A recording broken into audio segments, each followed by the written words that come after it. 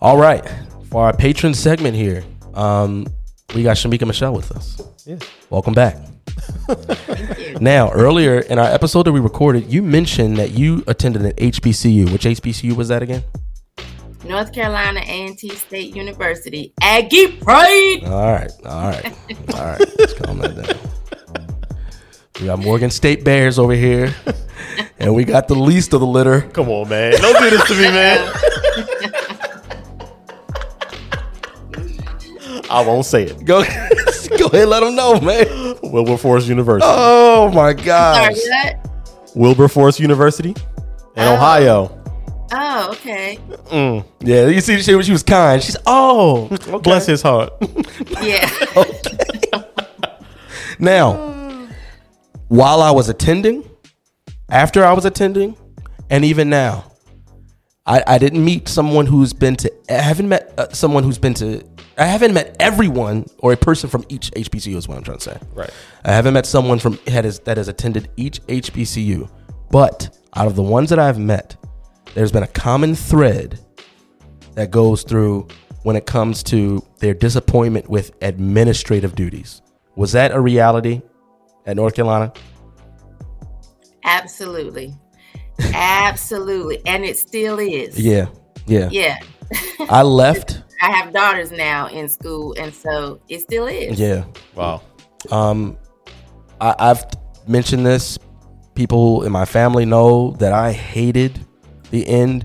I studied engineering at Morgan. The engineering school is the best part of the school.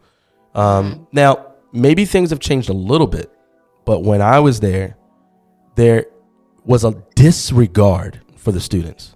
Mm-hmm. It's not that just the administrative process could be better.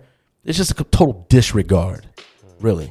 The way that I was treated, the way that I was spoken to, the way that things were handled was just not good. Not good. Mm-hmm. Now, the reason my anger has flared a little bit more because I also went to seminary. And that wasn't all black. And my experience was pretty good. Right. It was pretty good. As a matter of fact, I never touched one administrative thing. I got email notifications saying, hey, there's this thing wrong, but don't worry about it. We'll fix it. And then the next day, hey, we fixed it. Enjoy your class. Right.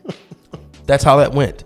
And what I was thinking is, when you pair that with the narratives of today that we need to be together, your pastors that you mentioned in the previous episode that got that Golden Corral right now, they at Golden Corral on Sundays, they talking about how the white man is doing stuff to us. Yeah. Right. And how we're held down by the white man. And we just know that not to be true. Now, why am I talking about all this stuff? Shamika, have you heard about what has happened at Bethune-Cookman with Ed Reed, the Hall of Fame, greatest safety of all time for the Baltimore Ravens, and his coaching position there?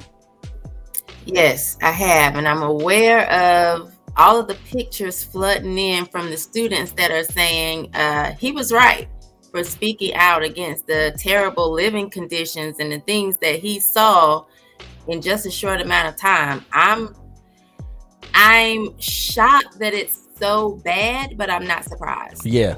This the same people said, we gonna help you build what you want. How I'm gonna believe you, man? How I'm gonna believe them? Didn't I tell you I don't trust nobody? I'm coming over giving them the same passion and they smiling and laughing in my thing. Funny? We gonna ride through the fence they ain't fixed the fence. We about to ride through this fence. This ain't even football side. This ain't even the football side. And y'all talking about mad at my Uncle Prime. Y'all mad at Dion, mad at Prime. This shit is every HBCU.